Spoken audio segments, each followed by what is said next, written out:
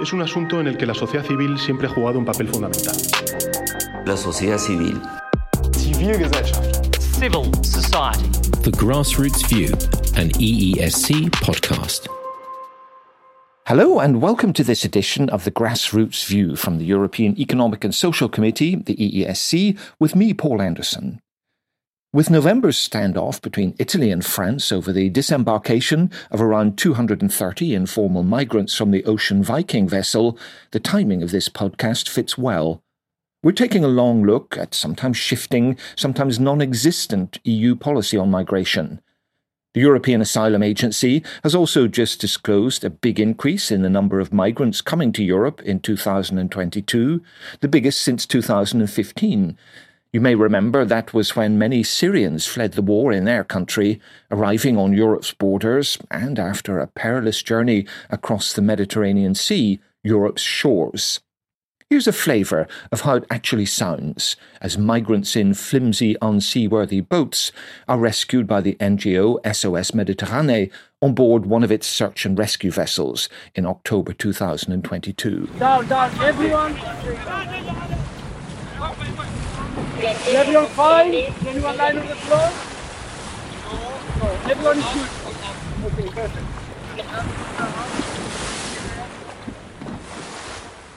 For today's discussion, we've brought together a group of people, all experts on the issue, but from different angles.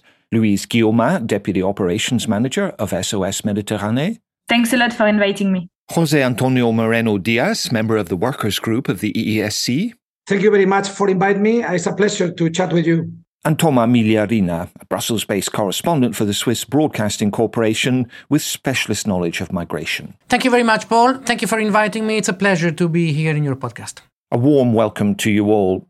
To start, we'll first explore what the Ocean Viking incident tells us about the ground realities of migration in Europe and the wider policies. We'll look at solutions and at the role of the EESC and civil society in these. And we'll ask, have populist politicians on the right and on the left, advocating tough lines on migration, got it all wrong?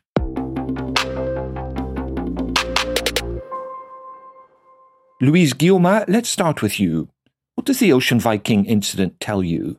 It was indeed for us the first time we had to wait so long for a place of safety to disembark the person rescued on board. We've been waiting 21 days off the coast, waiting for a port to be assigned by the maritime authorities. So definitely it's a failure of the states. It's a failure of the application from the states of the SAR Convention, and a really worrying sign of application of law within EU. I mean, it's been a rule, it's been a legal framework here forever. We should explain SAR is search and rescue, an international obligation to help people in distress at sea, regardless of their nationality or status. José Antonio Moreno Díaz, what does the Ocean Viking incident say to you and to the EESC, and what lessons should be learned? I think that this is a good example, a very good image of what happened with the European Union so-called migration policy. No government wants to host the people fleeing the dramatic situation in North Africa. So it's a very good example that shows that we do need, as the European Union, to have a common policy on migration issues as soon as possible. And to wrap up our introduction to the theme, journalist Tomas Miglierina. Well, I think the main message from this situation is how toxic the whole migration dossier is.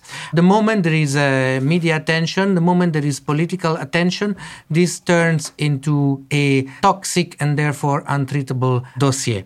The right and the populist right is using this in the way that we know. But I would say there is a certain degree of manipulation also on the side of the left, in the sense that sometimes they are ignoring the concerns of the people, perhaps failing to explain the complexity of the issue. And I think one of the first things that we should explain, it's the context, the dimensions. I'm not saying this is not a problem, but this is something that can be handled. Thank you all for that introduction. Louise Guillaumat, could you describe for us the conditions many of these migrants find themselves caught in? First of all, most of the people we are rescuing live from Libyan shore. And according to all the information we got from United Nations or NGO present in Libya, the conditions of detention for migrants are quite awful. Huh? We are talking torture, rape, human rights violation, like mass human rights violation, etc. So we know that already people that are leaving Libya are quite vulnerable. Second, the embarkation they are using is not seaworthy. They are basic Zodiac you would use for fun on a lake. It's not supposed to take the sea.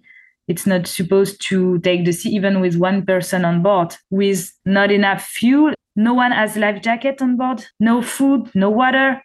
You have no chance to access the other side of the sea. The first thing I would appeal is for European members to engage and put back at sea a fleet of search and rescue.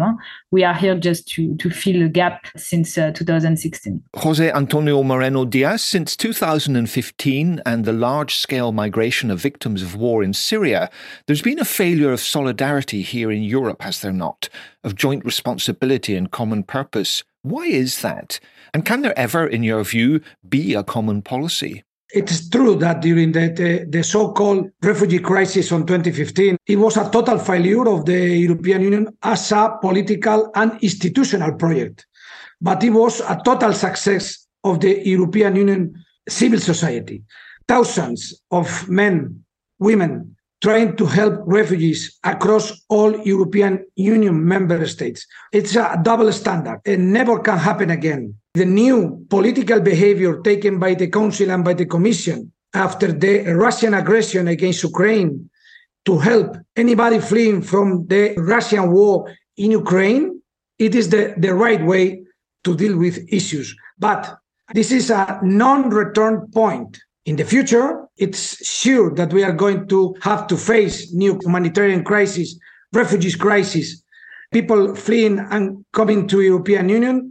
The response has to be as agile as we have had with the Ukrainian people. Louise Guillaumat, some praise there for organisations like yours. But paradoxically, Ukraine is diverting resources and donations from your operation, is it not? Indeed, that has been quite tough internally. Just the cost increased a lot. And unfortunately, more than 2,000 persons died on this specific maritime road from the 1st of January. So we are calling for more assets at sea, and specifically EU assets. Second, we are calling for clear coordination of the search and rescue operation with us, with all the assets at sea, in order to take advantage of any assets in the area to proceed to rescue those people and avoid people dying. Third, we are calling EU to develop solidarity mechanism, to develop whatever solidarity to support the coastal state in order to make them capable to welcome, to be the first entry point. Tomas Miglierina, how do you see the role of civil society over the role of EU institutions and member states? The role of civil society is extremely important and on different levels. I've seen this myself because I have some refugee friends living here in Belgium, and I've seen civil society organizations helping them to find a house, cultural mediations, dialogue with landlords and so on. Civil society also has a role in explaining to the resident population that refugees are not just a burden, they can be an opportunity.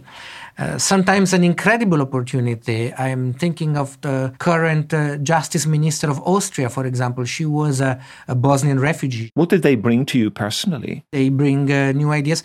Sometimes they bring a commitment and a dream of Europe that some of us might have forgotten. The reason why many people come is not wealth. It's because we are a society of rule of law. My friend always told me, I want protections for me and my family. I want a place where I know that they can have possibilities. As I said, this doesn't come as a free check. You have to explain these people, and they are ready to hear it, most of them, that there are rules to be respected. The Grassroots View, an EESC podcast.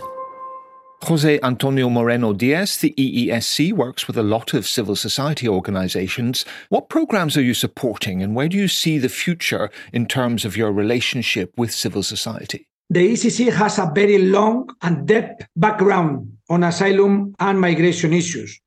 We have inside the ECC a specific working group, the Immigration and Integration Group, that deals with all the issues related to migration and asylum. Do you feel the Ocean Viking experience is the kind of event that forces a breakthrough in thinking, one in which Europe could develop a policy towards refugees and informal migrants from all over the world in the same way that it's developed one very, very rapidly for displaced people from Ukraine?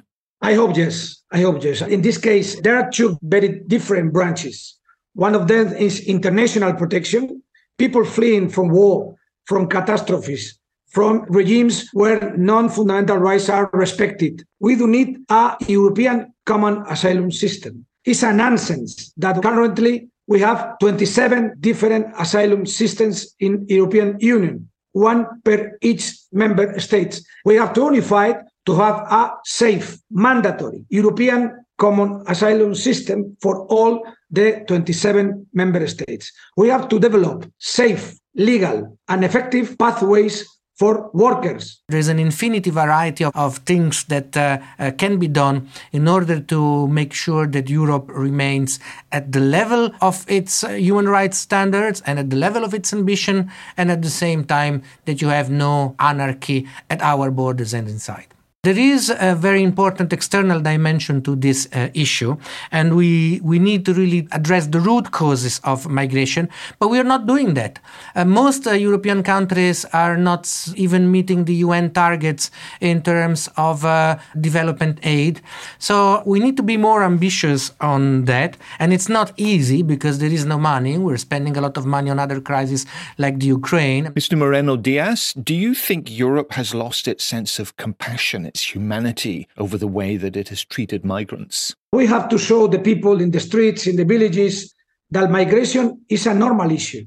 And in the modern societies, in the 21st century, with different people coming from different cultures, from different life perspectives, we are obliged to have a common life together. And can you describe what you think migrants can bring to Europe and to European life? On the first step, we are detecting some labor gaps in the European Union member state labor markets that the labor migrants could fulfill. Secondly, we have a very real and very crucial demographic gap also. Our societies are getting older, but it's not only to see migration as a tool. So we are going to receive some cultural values, some different perspectives, different points of view, mixing people, mixing ideas, mixing cultures. Louise Guillaumat, a last word to you on that issue. There is not a willingness to open arms with compassion to the distressed people or to the distress in general from outside. It's more the contrary. I think the only thing we can do is to keep some hope by joining the few forces from the civil society willing to stand up for basic piece of law, basic dignity of human beings, basic idea of human solidarity, and basic idea of rescuing people in distress at sea. And that about wraps it up. Our warm thanks for sharing their views and ideas to Louise Guillaumat from SOS Méditerranée. Thank you and goodbye. To José Antonio Moreno Díaz, member of the EESC Workers Group. Thank you very much. It has been a total pleasure. And to journalist Tomas Miglierina. It has been my pleasure, Paul. Talk to you again. We hope you've enjoyed listening. Do join us again for another look at pressing European affairs from the Grassroots View.